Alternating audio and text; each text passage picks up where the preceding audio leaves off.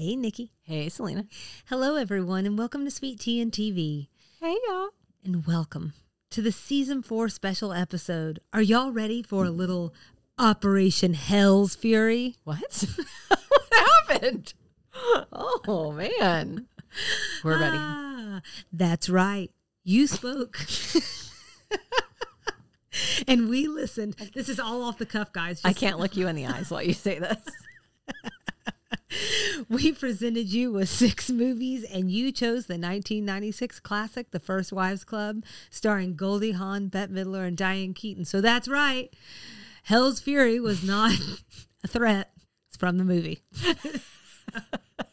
It's not scary. It's funny.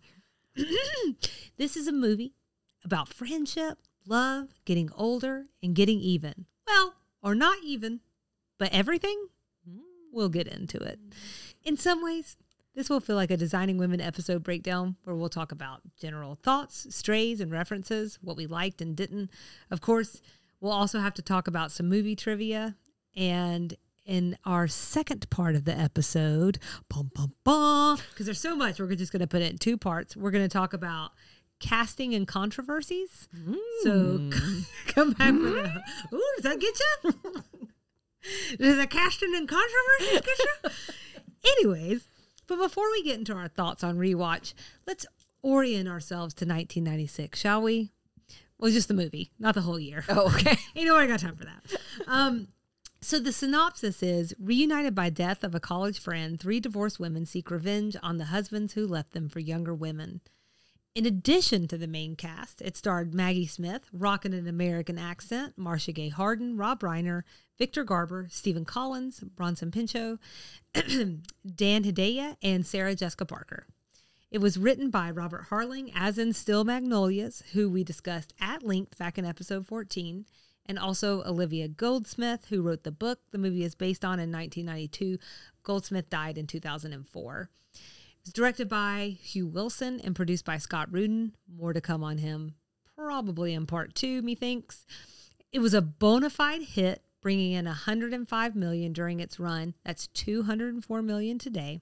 And it was the 10th highest grossing film of 1996. With those basics in mind, are you ready to jump into the big stuff? I'm ready. Okay. So, take it away, Nikki.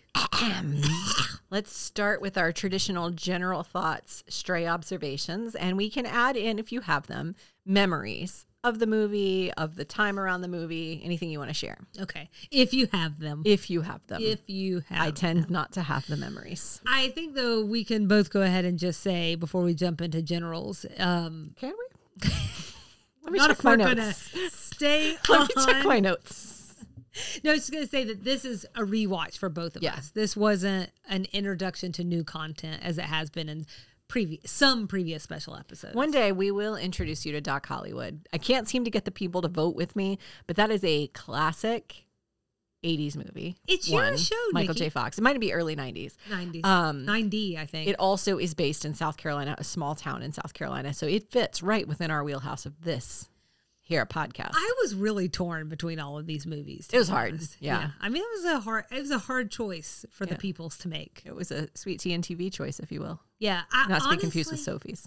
I would not quite a Sophie's choice, no. I was really torn because, and I will tell you though, as it got down to it, as much as I love Thelma and Louise, I didn't know I was emotionally prepared for it. So I was glad that, even though this movie doesn't exactly start off light, I was glad that we got something that was so lighthearted in tone when you look at the whole thing. Or maybe you don't think that. We'll just have to get into these general thoughts. I'm really glad you brought that up. That actually is my very first general thought. It sounds like you need to start us off then. I had forgotten how dark the opening was. Yeah. Like how dark the storyline with Cynthia is that brings you into it. Because this is a PG movie. I don't know if you realized that. I realized it when I was like clicking play or something. Yeah. So it's kind of like, I wouldn't say light because it's all about revenge, but it's also not like deathy. And the beginning is very deathy. Yeah. The friend, so I hope people are watching this. If we're going to talk about it, I hope people are watching it or have watched it. But as a reminder for anyone who hasn't. Oh, there's spoilers abound here. Cynthia jumps off a building and it is just it's sad. It's sad. It's really sad. And I had forgotten that. Well, because you also we get the flashback of them as friends. In college, yeah. I have to tell you, so I think when you showed up today, that makes it sound like you showed up in your life. When you finally showed up. No, but when you got here today, I was on my third watch. So, so I did one for notes, one for fun, and then one to get in the spirit this morning. And the more I watch it, I think the more it starts to make me think about friendship and where I am in my life. And there are definitely parts that like I wouldn't have normally cried at that now I think just like let's just say I'm a little more well seasoned than I used to be. And it really got me. My first general thought though is actually, can we just take a minute to acknowledge how exceptional it was to have a movie in 1996 with an all-female cast, all 50 years old. Now, they're not playing 50 in the show, but they turned 50, like, during the production. And all three of them did. Yeah, and that's actually, I spoiled a trivia. I was going to say, that feels trivia adjacent. Well, we might come back to it and pretend I didn't say it, but they were all playing 45 or 46 years old. But still, all female cast, all hovering around 50. It's still the exception. It's not the rule today, but it was totally unheard of then. It really makes me think Robert Harling is onto something, because it's Steel Magnolias in a way, right? Because that was not a particularly young female-driven cast. Yeah. So. Yeah, and I don't know enough about movies to know how this happens. Is it possible that Olivia Goldsmith is like, hey, this is a person who knows how to write women and women of a certain age? That I don't know. I wanted to share a couple of things, though, on that general thought of this being exceptional. So Goldie Hawn told the press years later that all three leading ladies took a cut in their salary because basically the studio didn't believe that women carrying a movie would actually work. Right. She and Midler have spoken out about the sequel that never was. It's been attributed to these lowball offers that the studios assumed that, they would take. And they also were making this assumption that the movie's success was a fluke. And then just to I want to give this as an example of like how what was happening in the movie may have been somewhat reflective in a way of what was happening in real life. I read this Medium article published around the 25th anniversary of the movie's release, and it pointed out that Hahn, Keaton, and Midler, they're all three very iconic Hollywood stars at that time who, in the mid-90s, despite their impressive accolades, despite their resumes that are probably the length of their bodies, they were no longer able to get these same high profile roles, largely due to their age. Right. And so it's just so interesting how one feeds the other. Yeah. Yeah. I also just wonder, what is the calculus behind that thought that women-driven movies can't succeed? What is the calculus behind similar thought that, a movie driven by a minority lead cast can't succeed? What is that calculus? How are they figuring that out? Because I don't know that that's true. And I think you have movies like First Wives Club. We talked in the last episode because I recently saw Barbie. There's a lot of movies intended for women that do really well. Bridesmaids. Right. Probably one of the most iconic in the last decade plus. Yeah. Yeah. Obviously the answer. Legally Blonde. Legally Blonde. Legally Blonde 2. Patriarchy. Patriarchy, that's the answer. But it's just they speak with such authority that it won't do well. Yeah. And I think some of it's a misunderstanding. It's when we've talked about the critical reception of Designing Women, and it was all really crappy. And then we're like, oh, these are all men. Right. And I'm not saying that there weren't some criticisms that weren't accurate of the pilot episode, but what I am saying is when you read what some of those criticisms are, you're like, oh, you just don't understand women. Right. And that feels like two different things. I think something else that struck me, and I don't know, I can't remember if you and I talked about this or not, off air, but before rewatching the movie, I was trying to think back on the memory piece of all of this. And I was thinking, okay, I'm 38 years old. How strange is it that at 11, 12, and 13 years old, this was a movie I watched countless times. Yeah. A movie about 50-year-old divorcees you know, and it's not just me, but like it was me and several of my friends, and we watched it together all the time. I watched it too. I was over in my part of the woods watching it and enjoying it. Fascinating. Yeah. So I started like thinking about it a little bit, and then it hit me. And I'm not saying like this isn't a hot take, and it's not, and maybe this is like a Captain Obvious moment for everyone else, but I guess I'd never really thought about it before. We just weren't flush with these female-driven movies then.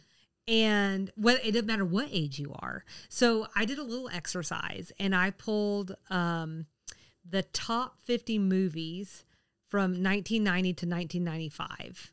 The top 50, okay? And here's what I found. Out of 300 movies across those years, 19 were ones I consider female-driven. That's 6%. A couple of notable notes. 3 of the 19 were Disney princess movies, and one of those was a re-release of Snow White. I could tear every single one of those up if I wanted to, about being maybe the best female-driven movie. And then there were 0 female-driven movies in the top 50 for 1994. 50. If you look at the top 10 highest-grossing films for each year from 90 to 95, only one. Whoopi Goldberg. Sister Act. That's a really good movie. It is a really good movie. Really and one of the rare exceptions where the sequel also was very good. Right. I liked Sister Act too. Yeah. That was not what you brought that up for. No, it's not. But I mean, who doesn't want to hear Lauryn Hill sing? Well, I think that the point you're making about like us being young and the movie still resonating with us also feeds into my next general reaction for a different reason. Okay.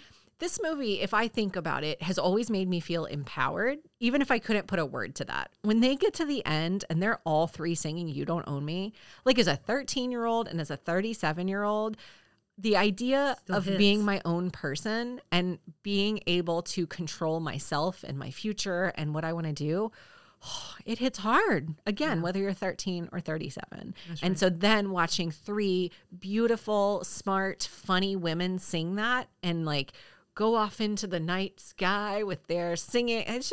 It really hits you. They have each other. They have and each they're having other. such a good time. They came out on top with their ex-husbands. Yeah, it's just an empowering movie. Yeah. It's just empowering. Yeah. And they didn't give in to the trope of like every single person getting back with their husband. Right. You get one who's headed that direction. But yeah, I really appreciated that. All along the way. That they were getting back together. Yeah. Tell me more about that. Well, there's just more. I hadn't really noticed it before because it was in some of the scenes where they're fighting with each other. But they're like, all you care about, all you talk about is Morty, Morty, Morty, or something like that. And I was like, we did lay some groundwork here. Okay, It's not I see what happening you out of mean. nowhere. Yeah. Can I ask you a vague question? Yeah, sure. It's open-ended. Maybe vague's not the right word. Okay. I don't know. Let's see.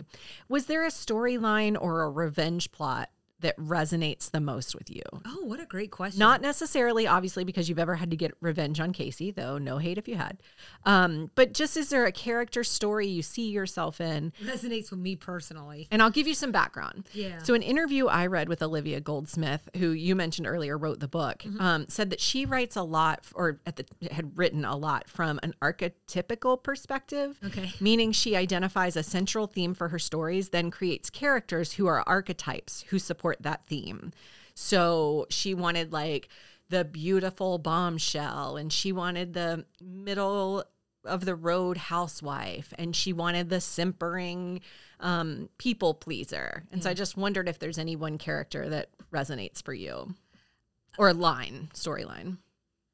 Well, okay, so I have 2 different thoughts that popped in my head, so I'll share them both. One is that there was something to me that was always just really satisfying about, in terms of revenge, about Goldie Hawn and her husband. Yes, mine was the same. Yep. Yeah. There was something about just take the whole $1. Yeah. I've always loved that. Taking everything away. He seems the most upset. Like he cries when he writes the check at the end. There's something about that his... And Goldie Hawn... Let this be a warning to you, Casey. I like it when men cry. She also had 2 things. Had so much trouble building a case against him. So it's very satisfying when she found the perfect thing. Yeah. But also her character, because she was a movie star, because she was in all these like... You identify with that. Yes. Go on. No, I was going to say, the movies she was in sounded like sexy bombshell movies. Yeah. And so you sort of get this perception that she's not a deep thinker. She's not like super strategic. And when all of that came together, oh, it felt good. Yeah. I really liked that. Yeah. But if I was good, like the caricature that I most identify with is probably Bette Midler. Yeah. She's mouthy. Yeah. I'm mouthy. We have that in common. Sarcastic and dry. I could see that. I think that's true. I think that you are answering this other question as well. Yes. Yes. I went back and forth because I'm torn between Bette Midler's character and Annie. Bette Midler's character because she loves her son so much. He's the center of her entire universe. I think that's how I would love if I ever had to get divorced. That's how I'd love to handle it. Like she keeps putting her son first and keeps trying to like come together for him. She's also a little bit goofy and silly. She's also just like a typical woman. She has like weight concerns and she's worried about her body. Like a lot of those things resonate with me. But I also a little bit identify with some of Annie. Like I'm not as doting as she is, like taking care of everybody. We just talked about this off mic, but I am familiar with like how self-conscious she is, how she struggles to be straightforward and stand by what she wants. I identify with that too. I also like to think I'm a hype girl for my friends. Like the way she was constantly the person's like, you haven't aged a day. You look just like you did when we were young, or you have such a good sense of humor, you know? Yeah. So okay, I like that. I'm glad you asked that question because I started to add something like that and I forgot. So good job. What other generals do you have? That was all my generals. Okay. So on Strays, I'll start by just saying the opening looks like really 90s. The opening credits, it looks very Clueless. Love that pop art, hot stuff. Pink, yeah, like hot pinks and like the pictures popping up and the illustrations, and it just the first thing that came to mind was Clueless, which also has Dan Hedaya. Yep, sure does. Can't get it out of my head now. Just the next year too, or Clueless is the year before. Yeah. So how those words land with you in 2023? Wait, which words? Over the opening to the song and the opening. Oh, sequence. I don't know what you're talking about. It's I can't remember exactly. It's something like, make sure you don't ever let your husband leave while you still have curlers in your hair. And like, don't think he's not going to just run around on you. It's basically. I wonder where they pulled those from, because they came from somewhere. That song? I'm sure that was probably just a big song in the 60s. No, it was. Oh, okay. Was it lyrics of the song? Uh-huh. Okay. Yeah. It's a really cool opening sequence. I like it because it's very pop. Darn, now I'm gonna have to watch it. I was so distracted by the just brightness of it all, and I just could not get past Clueless in my head. Definitely go back. So while you were looking at the lyrics and listening to the song, I was Googling whether anybody from Clueless, like Amy Heckerling or anything like that, was involved with this movie. Because I was like, man, this feels the same. No. Not as far as I could find. Yeah, I do miss that kind of like cartoony entrance that you would sometimes get in 90s movies, though. That was nice. I also had forgotten who Duarto was. Oh, the worst interior decorator in New York City. Top 10 worst. I had just totally forgotten that. Yeah. My very first Stray is like something I missed when I was younger. I mean, I definitely remember hearing the line. I just don't think it lands the same when you're 11. But when they're sitting down with the lawyers, Elise and Bill, and his lawyer is running through all of her movies and says that her favorite is Animal Nature, in which she played a sensuous veterinarian. I laughed so hard at that just because it's so ridiculous, and also because some version of that movie exists, and it's just. But is it a porno? Because I just kept feeling like they were all pornos. I think it's more probably in the Basic Instinct type of movie. Okay. So like a sexual thriller, if you will, which were really hot in the 90s. So there you go. In multiple ways. Yeah, I feel hot just thinking about it, I guess.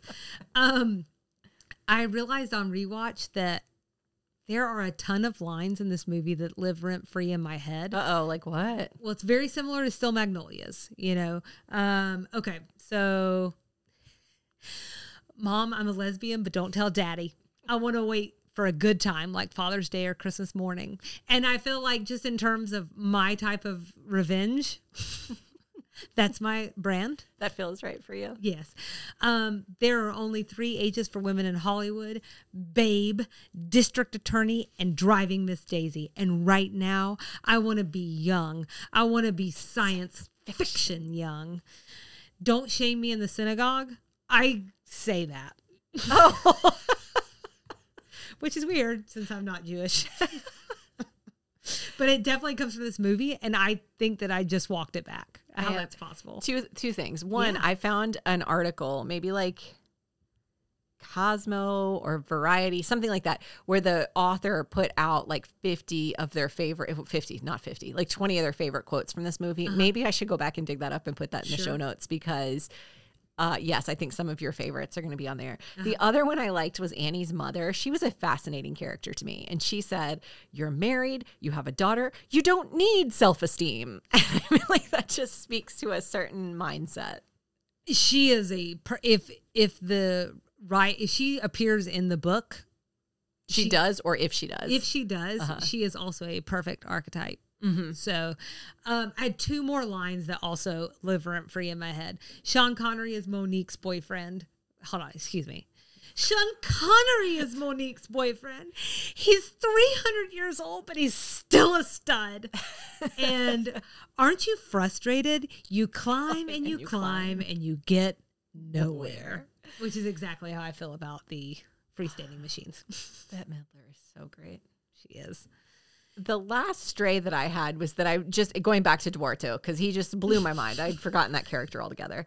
Goes. I had forgotten that character. Bronson Pinchot is like just a delight. And then I think I had forgotten that Bette Midler's character works for him. And so what surprised me was when her ex-husband allows him to come in to decorate the place.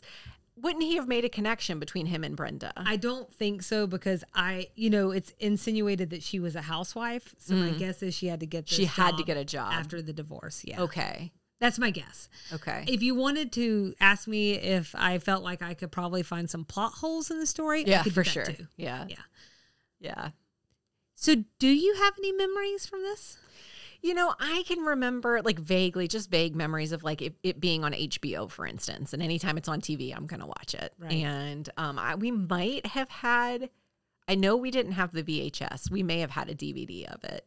But yeah, I just remembering anytime it's on, I would watch it. And to your point earlier, like I can remember being young-ish because I would have been living at home and it would have been like pre-high school watching this movie. Yeah. Enjoyed it. So mine is definitely from sleepovers. And we would just jump up and imitate the last scene and just sing it at the top of our lungs. That sounds like a nightmare. I'm Annie. That sounds like my nightmare. Yeah. I would get the most out of it, like cathartically, but I would be miserable the entire time. I don't know. You don't drop your guard in front of just your girlfriends? Not like that. No, I don't sing in front of very many people. Can you imagine? And they're like, and take your pants off. Just all your worst nightmares happening. We're sleeping nude tonight. Yeah, no, that would be weird. But you don't owe me, like, if that song comes on to this day, I think our friends still lose their minds. And we just kind of look at each other and we know, Yeah. And there's something about that. And I do think that this movie does such a nice job of capturing friendship and all its little nuances, Speaking of that being a thing that I like, would you like to talk about things that you liked about the movie on rewatch? That was my number one thing I liked, is that song, that whole scene at the end. I also like the scene sort of toward the last half of the movie where they're like in their candlelit circle and they start singing it and Annie just like loses it and goes crazy. I can identify with that. Incidentally, you should know, Taylor Swift used You Don't Own Me as the marker song for the start of the Eras tour. So if you were anywhere in the stadium and you heard You Don't Own Me, you knew to make it back to your seat because her tour, and I guess now still, her concert's about to start. That was the cue. Oh, really? So I hear it, and I think it is a movie. Wow, okay. And it's just an empowering song. I wonder if she's a fan. Maybe. I think she's a real big fan of owning her own music. It's interesting. It's interesting because I do think, like, I guess Jennifer Lawrence referenced it in a speech where she won the Oscar, and she said, "Hey, look, it's Meryl, or whatever." And people got mad at her, not realizing that she was referencing First Wives Club. Yeah, and I think was born in like 1990 or something. So I mean, she was a real baby when this came out. Good movie. Yeah, it's a goodie. So for me, my very first like is the chemistry between Han and Midler and Keaton is just perfect. They play well off of one another. They have a natural intimacy with one another. And even the tension between them feels reflective of real friendships, particularly if they've been on pause for many years, because there is tension in friendships because normally we're not unlike dogs, you know. There's always Tell me more. There's always someone trying to run the pack, it feels like. And so I do feel like that was something that this movie gets that I don't always see in like played out so perfectly. So that was my number one. And then I'd already sort of alluded to this, but I'll go ahead and jump into the friendship aspect because I think it tags in well to their chemistry. I just think the friendship here, that focus like so strongly on it. And I mean, it is on revenge and there is obviously the men aspect of it, but it is about the bond between women. And it is in a way to me that also feels really synonymous with Still Magnolias. And what I mean by that is that it sparkles in these little big moments. So whether it's they haven't seen each other in 20 years or something, but like the second Brenda says something that's so Brenda, they just pass these knowing glances at one another. Or when it's been a while and you need cocktails to kind of warm up again to one another.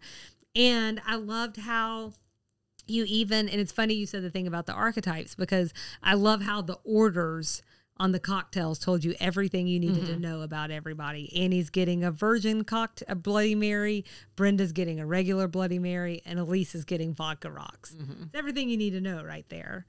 And you mentioned the part where they start singing with that first celebratory night or whatever, and they let Annie go on her own. That is a super friendship thing right there. Yeah. You just kind of let somebody smack themselves in the face a little bit and then you all laugh at them.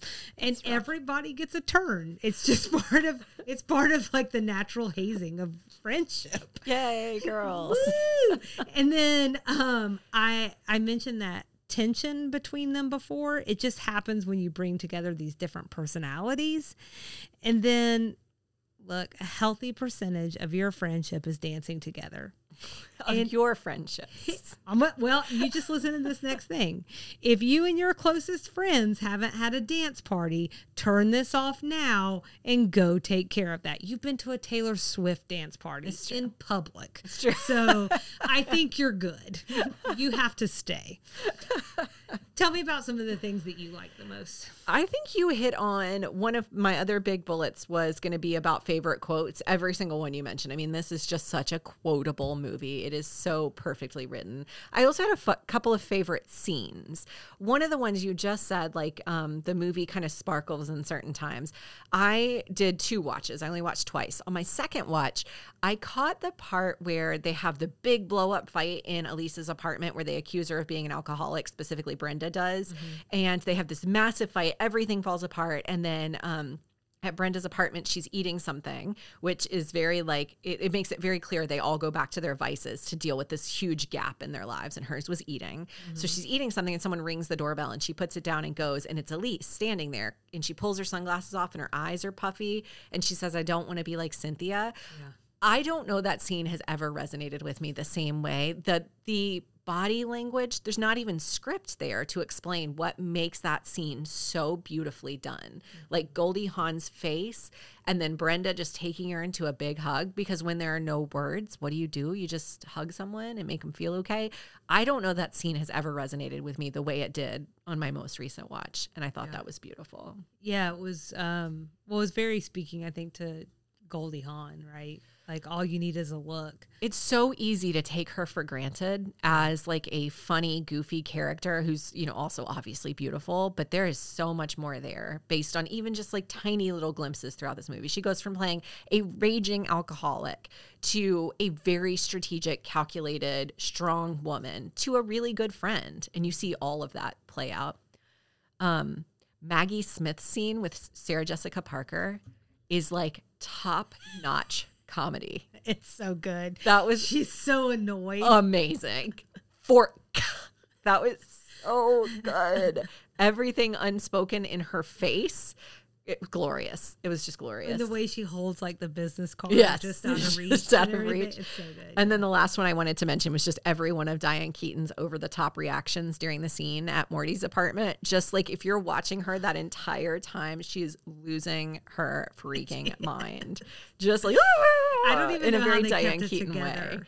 way. I filming think that. I should have like taken it, like paused it right then, because I'm pretty sure I saw someone almost break for a second, like a flicker of a smile, because it is so ridiculous. And I'm genuinely certain Diane Keaton is the only person who can play that level of high strung and panicky in that voice. Yeah, it's just, that and is you're her not character. Annoyed.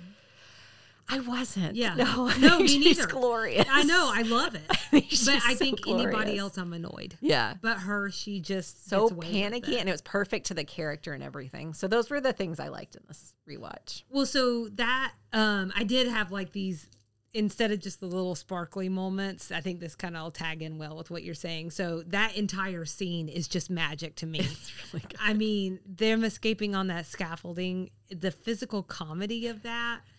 You know, The part where the couple's in bed and they're like, Elise, you look so good. And she goes, you look great. And then they fall down. Oh, God. It's so good. It's really funny. And I also really enjoyed the auction scene. Yeah. Auctions are just fun anyway. Yeah. But the trickery behind it and everything's just nice and fast paced. I love every scene from the time. You mentioned this already, but Elise hits Brenda's doorstep to apologize through the very last frame of the movie is just, for me, it is chef's kiss. You've got the Operation Hell's Fury where they take on each of the husbands. Like I said, I could poke some holes in the logic there, but if you just sit back and enjoy the ride, then the way they thread those plans together, it's enjoyable. So good. Assembling all the husbands, like their kids. Yeah. Like they've misbehaved, because haven't they? You know? Bit, yeah. And then the needle drop of sisters are doing it for themselves. Yeah. With the montage sequence. I learned this season that you don't love a montage, but I think that was a really smart way of taking care of what I understand. It was a very long script that needed some editing. Oh. So that was, I thought, a good way, and kind of interweaving those different pieces of the exes paying up. And then we get to see that all the things that we've learned across the movie that our leading ladies are struggling with, they're solving them. Are we solving it a little quickly? Of course we are. It's 1996, but it's happening very beautifully. And then the closing dance sequence. I mean, there's just nothing like it. It's all time. I did read that critics, some of them thought it read as hokey. My answer to that is pish. Pish posh. You have Bette Midler in your movie. Yeah. You let that lady sing. Now, it's one of the more interesting, like sound editing things I've seen, because you can definitely tell that they had to go back in and drop over voice over them, probably lip syncing. Oh, okay. Okay. It's pretty obvious. I didn't pay that much attention. I think I just assume in those scenes they're always lip syncing. Yeah, so I don't really pay much attention anymore. My guess is like once we entered the high def era, it's things that you couldn't see then, but now it's just super obvious. Off. Yeah. Was that it on things you liked? All right, I've got just a handful more of lines. Okay. When they're at the funeral and what's it? The decorator's name? Duarto. He says, "You don't know what Gil is feeling right now," and it cuts to Gil and he's feeling on Heather Locklear. Oh my gosh, that was so gross. I like the "Bye Bye Love, Hello Pop-Tarts" line. That one's a really big one for people because I think it just resonates so much with so many people. Yeah. I mean, everybody loves Pop-Tarts. Come on, Pop-Tarts, man. When Annie sees Morty's girlfriend, Shelly, at Brenda's son's bat mitzvah, and she asks, "Is she a gift?" And then Brenda and Elisa's reaction to Annie saying that she's separated at that first lunch. Oh. Their laughter. Was it a mean friend move? Yes. That wasn't appropriate. But in terms of just nice, pure comedy, it was good. It was good. That was the end of the line for me, I promise. I want you to revel in it, Selena. I want you to love enjoy it so them all. much. I told you I love it. Well, now we got to talk about things you didn't love. Okay, we can do it. What was one of your things? So I'm going to start off with something that's a little like ease our way in. Okay. You may have to lead us through this because I only have like 2 things. Oh, okay. We'll have 3. Okay. So Morty and Shelley's penthouse for me was ick personified. It's just the Vatican fountain in the foyer. The foyer. The foyer. That peach canopy over their bed that Bette Midler loses her mind over. I was like, you keep that. Yeah. I'm sure it was very beautiful in 1996. I thought the stairs were weird. So of that time, although you see that in some of the modern kind of whatever. Not for me. It looks like she said, like she was getting nauseous or whatever. Yeah. It's Right. not practical. It was just gold and gaudy, everything. And I even saw a glimpse of a gold toilet at one point, and you're just like, okay. So that was my easy one. I also feel like it starts to sag a little towards the middle to the end. Like after the auction and up through where they make up, it like loses steam a little bit. Mm-hmm. But when the pace picks up, like they end it really well. Mm-hmm. What was yours? Well, I mean, I think that's adjacent to what I would say is there was, there were like multiple montage moments. I would consider montage moments. So after they have the big fight, they're all sort of walking very sadly with their heads down in different places. It was a little long. Yeah. Like, I know they needed to show how sad they all were, but it was very long and also somehow still felt like it was intended to be the same night or something. Like the timing felt weird to me. Again, I try not to overthink it because I also think there were holes in this movie. But that the second time I watched it, I realized, this part I could have gone without or like done it in a different way. I don't know. I don't know how you convey how sad they were without showing that, but you can't give me so many montages. Yeah, it was really slow. Yeah. And I remember thinking it's a Billy Porter song when they're all like sad. And it's a great song. It didn't really feel like it fit into this movie. And so that also stood out for me. And yeah, I think the older I get and the more thousands of movies I've watched, middle feels like a rough spot for a lot of movies. So I don't think it's an uncommon problem. And I just think that's just such a shame. Yeah. But again, as long as you end strong, I guess it's okay. And then I just like the big fight is really rough, I think. I mean, you don't ever really want to see people fight, but mostly it does get mean between Elise and Brenda. They're ripping into one another about weight and plastic surgery. They're turning on Annie when she won't take a side. And like, they're hitting her right where it hurts because they know that she has trouble asserting herself. And then the scene, I have to say, especially where they all slap one another, though. I'm not saying this is a dislike necessarily. It's fine. But it was like maybe the worst version of Still Magnolias in the funeral scene. Yeah. And I had never made that connection before until knowing that Robert Harling was behind both of these. I see some symmetry there. I think it was a literal reality check for all of them. Yes. The slap was intended to represent that. If we could like not get to that point though, if you might just want to like diffuse I told sooner. You, we need a code word and I'm more okay with that. I don't know. I think if you've never slapped your friend, then it's like a dance party. The other thing I'll say, I didn't actually write this down, but because I thought we'd cover it in cast, but I cannot move past it. Sure. I used to love Seventh Heaven. I used to love Stephen Collins. I cannot watch that man anymore. Seeing him on screen was disgusting to me. I just cannot look at him anymore. And so then to see him on screen, I was like, ugh, ick factor. Then when he did to Annie and then gaslit her, it was also hard for me to watch. Yeah. I just didn't like that. Yeah, that part hasn't aged well. No.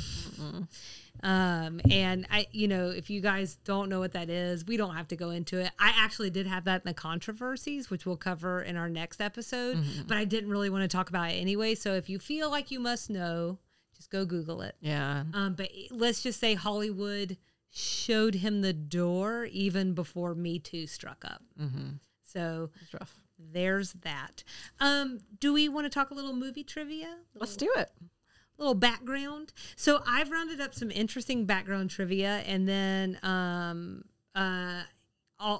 also I think you may have dug up some things as well. I have some things about the person who wrote the book. Okay, perfect. Well, do you want to start there? Does that make sense as a framing? So you mentioned at the top of the episode that this was based on a book. It was a 1992 book by Olivia Goldsmith. So you also mentioned she died January 15th, 2004. So not terribly long after this movie was made. She died of a heart attack induced by cosmetic surgery. And incidentally, she had a cameo in the movie. Do you know who she was? Only because I saw about the cameo. Okay. So we'll get into it in the next episode. There's like 12 cameos, so we can talk about it. Okay. Who is she? Oh, okay. So at the funeral scene, she, I think, has short, dark hair, and it's real quick. At Cynthia's funeral. Okay. So when the ex-husband is coming down with Heather Locklear, she like looks over and notices them coming down the aisle. It is so brief. Okay. But she has real dark hair, and I'm almost sure that's her. So she was fascinating. I think the very short version of her life is that she claims First Wives Clubs kind of mirrors her life. So she said she met a high-powered man, she married him, he cheated, and then divorced her and took her Jaguar. For what it's worth, he says that's not true. He says basically he was a guy who was in retail and that wasn't fancy enough for her, so she left him and maybe took some of his money. I'm not sure. She also really struggled with aging and body image. She described herself as mousy. She told about how she posed for her first publicity photos wearing spike heels and a blonde wig, which she says was a dig at her editors and publishers who were, quote, disappointed in her appearance. They thought she just was kind of bland looking and would never sell books. So she fancied herself up just to show them. Like I said, she also died after cosmetic surgery. It sounds very sad, like an anesthesia situation gone wrong. Her friends and her, she wasn't terribly close with her family, but her friends were devastated by it. And they said it was all the hospital's fault. I think her estate ended up suing the hospital. This was a hospital with kind of a sketchy record anyway. So, that was really sad. And then, while a lot of people are inclined to say her novels all center around the theme of revenge, she said that's not true. It's more about betrayal and then justice, which was very important to her. It was important that her characters always get a sense of justice at the end of the books. But if you read the list of her books and then read their summaries, they're all justice books. They're very First Wives Clubby. First Wives Club was rejected 27 times as a book before it was published. We talked about how it was co-written by Robert Harling, who co-wrote Steel Magnolias. I think she was a co-writer on it. And you mentioned how much money it made. So those were the things I wanted to mention. Okay. Yeah, that's really sad, especially all the things that kind of tie in with the Elise character and everything. It's just, I mean, there is definitely something.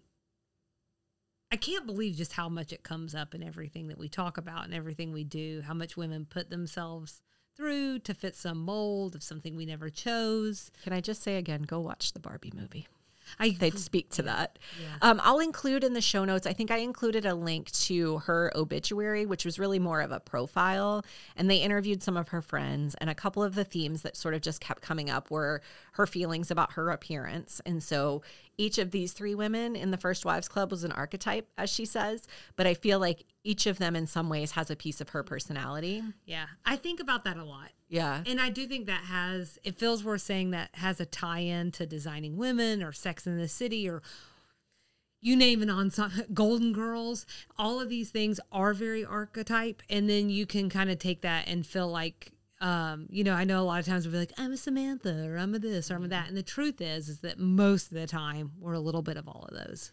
She also, I think, was a little bit polarizing. She had some very passionate friends. She had some other friends, though. They noted a couple of times how she was quick to drop friends.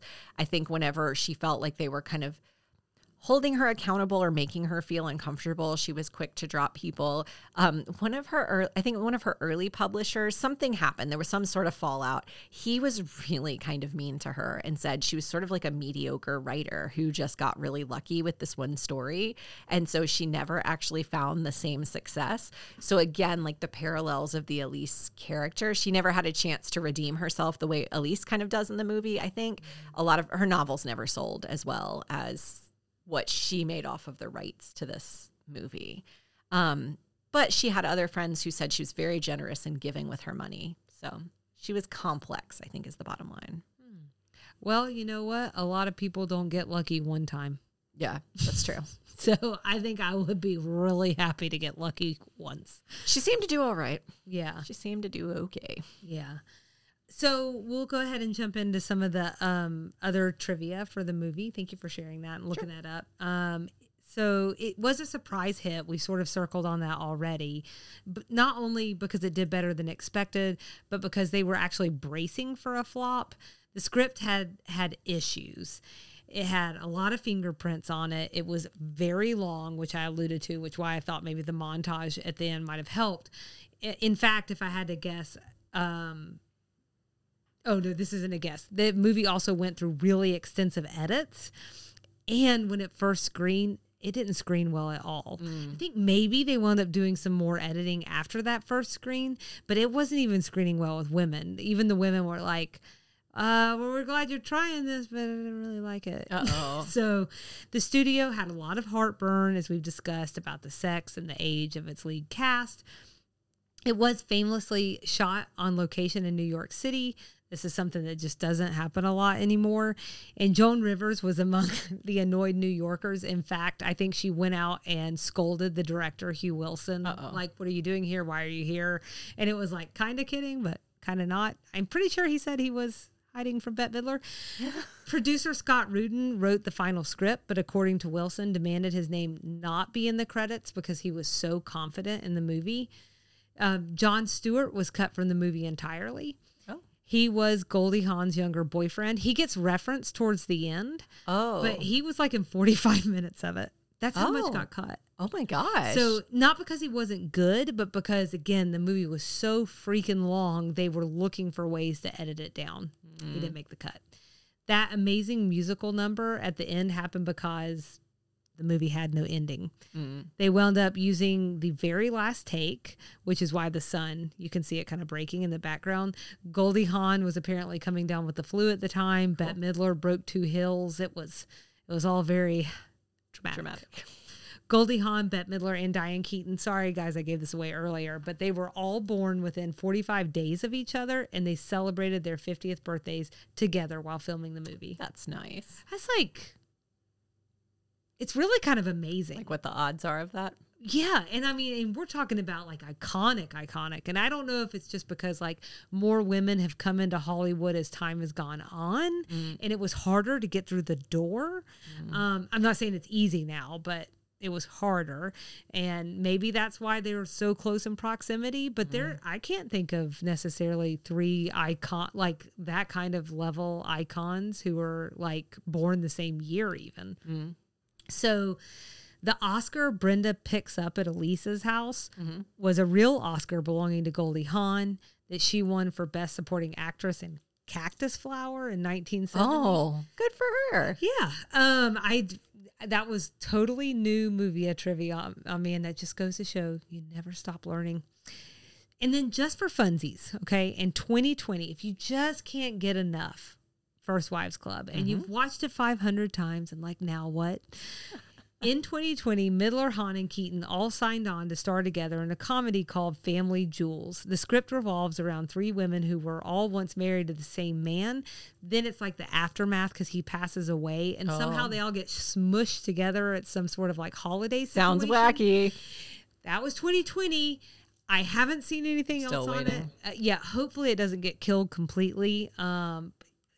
we're in a rough time right now. I shouldn't say we. I'm not in it, but I don't know when the next things are going to get made. Yeah. So fingers crossed. But it would be amazing to see those three starring in something again together. If you don't already know, there's an all-black cast TV show of the same name on BET starring Jill Scott. I think the 4th season is set to come out later this year. Again, it's difficult times, so I don't know that for sure, but that's what things we're alluding to online. There's also an impersonation of the iconic dance scene at the end of the movie that went viral on social media a few years ago. It's quite delightful. So we'll drop that into a blog post for your viewing pleasure. But it's basically like one person who does every single character. Oh. And it is, Top it's notch. Lovely. Yeah, it's really, really good. All right, that's all for Can my I say movie one trivia. more thing? Oh, Actually, yeah. I tried to find this book. I was going to read this book before we filmed wow. or before we recorded. I can't find it anywhere. I can't find it at the library. I had trouble. I don't think I was able to find it on Amazon for anything other than like a ridiculous price for an old book. No offense. Yeah. But in all that research, I was reminded, and I cannot remember if this is how this came up such that we wanted to cover it here, but I wanted to remind folks that there was a play, like a musical in the mid 2010s. So about 2015, there was a musical. And as part of that, a new version of the book, like an updated version of the book was written by LBT. Oh. I feel like we talked about that maybe in my LBT segment. Is that my segment? Your segment? It was yours. Yeah. I think maybe I mentioned that. So maybe the look you're giving me makes me feel like, no, maybe we didn't touch on that or register that. But she wrote the book that accompanies the play. What? Yeah. Yeah. So it all comes. Come on, LBT. Send it to us. Yeah. And talk to us covering about your show all the time. a one for one, if you will. Stop it. Are we ready to go to references? I'm ready if you are. So we're going to do, like we normally do for our main show, we're going to do 90s. We're going to broaden it up to just outdated or dusty references. If there are any Southern references, and then if there's anything we feel like in terms of references we need to talk about. So for 90s or outdated references? Yeah, so I feel like over the course of the movie, we get like all these things that are so very 90s and dusty at this point. So we get a Walkman, we get pictures in a wallet, a cell phone the size of Zach Morris's, a business card, taxi cabs, writing checks, like all of the classics are playing, you know? Mm-hmm. And then we get peak Heather Locklear. That felt like the exact casting selection they would have made at that time. Yeah. Probably, I think we're still in the Melrose Place era at that time. So it's a very sensible choice. What did you have? All the plastic surgery bits. Oh, all of it felt really 90s and really Hollywood. Elise smoking in a restaurant and pretty much everywhere. Yeah, that was really 90s. Elise climbing on the stair climber was super 90s.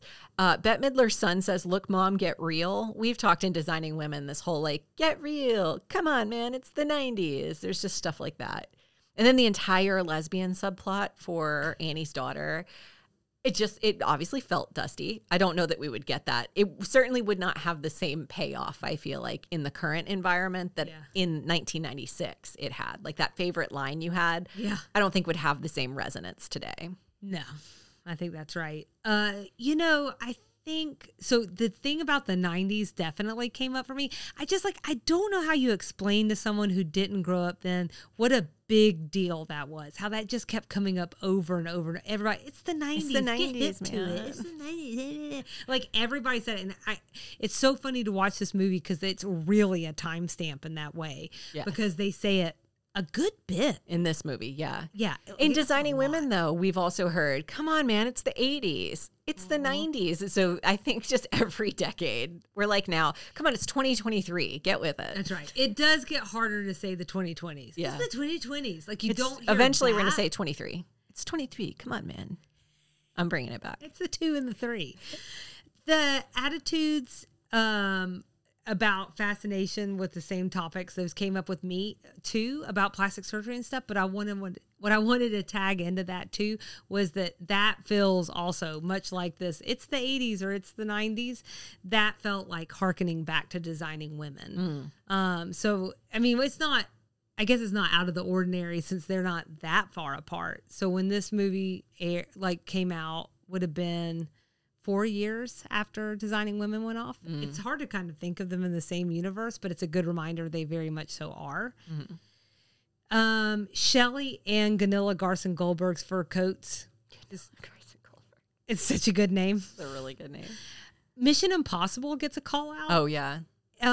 But what I actually wanted to say is it's not that dusty of a reference. Oh. Given that the 7th one just dropped. Well, it's his 90s references too, so you're right there. Well, they are referencing the very first one. Oh. And that's all that existed then. And then you mentioned earlier the montage where they're all sad. Yeah. There's also like the answering machine montage. Oh, I liked that one. Oh, I didn't dislike it. Yeah. But that's not how we would get in touch with one another. That scene wouldn't happen today. It would be a group text. It'd be a group text for sure. Yeah. Guns N' Roses.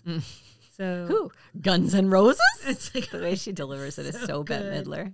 It's so good. And then the way Elise tracked down the truth about Bill's underage girlfriend, aka Jessie Spano, like her physical yearbook, that all was like, that's not going to happen today. The situation would, for sure, but they'd find out a different way. Yeah.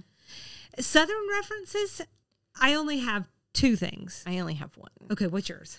The vampire Lestat and Louis. Oh, that's a good call out. That's what Bette Midler calls her, or what calls Cynthia's husband and his new wife. That's a reference to Anne Rice's Interview with a Vampire, which is based, it sounds like at least in the beginning, in Louisiana. That's right. That's a fantastic catch. Yeah. Thanks. That's the only one I had. Mine is, I think the Southern reference is 2 Southerners covering a New York City movie in a podcast. Oh gosh. But you know what? After we were talking about Annie's mom earlier, I think it's worth mentioning there's a couple of times where she just is really giving off some strong old school Southern mom energy. Southern mom vibes, yeah. Yeah. I think there's not a far removal from Southern mom vibes and high society New York vibes. Like there's a through line. You rely on a man. Yeah. Man carries you through. Right. A little bit of I set out a path for you. Exactly. Do it or I'll kill you. Yeah. Mm-hmm. Yeah. And say yes, ma'am, while we're doing it. Yeah. So something to be said for that. I say into my references. Does it? Oh, okay. And then for references we need to talk about, we agreed before we started recording that we don't have any. That's right. But we're going to talk about casting controversies in Extra Sugar. So you can consider this your references you need to talk about. This being Extra Sugar, or the second episode we're doing this week. However you want to word it. Love it. So we'd love everyone to follow along with us and engage. Is that really all we have to say about it? I want to make sure you've been through everything. Okay. I gave like 18,000 lines from the movie. Perfect. Okay. Instagram and Facebook at Sweet Tea and TV. TikTok at Sweet Tea TV Pod. We're on YouTube. Just search Sweet. I can't bring myself to do it. Just search Sweet Tea and TV Podcast. You can find us in Metro Atlanta. Selena's address is email sweetteatvpod@gmail.com, and our website is www.sweetteatv.com. Did you see my brain just turn off in the middle of that? I sometimes power all the way down, so oh my gosh, no judgment from I feel like I just restarted. And then, from the website, you can find other ways to support the show. We'd also love if folks could rate and review us wherever they listen. And then for season 5 this year, we're going to do something a little different. And we talked about this in the finale. We're going to re-air some of our favorite episodes each week from all of the Sweet Tea and TV archive. Oh. Doesn't that sound nice? It does. From the archive. So want to mention that and just remind you that you'll still have the same posting or listening cadence Mondays and Thursdays, but they'll just be old episodes for you to refresh your memory on. Mm-hmm, mm-hmm. And then starting in October, it's going to be season 5. So thanks for listening.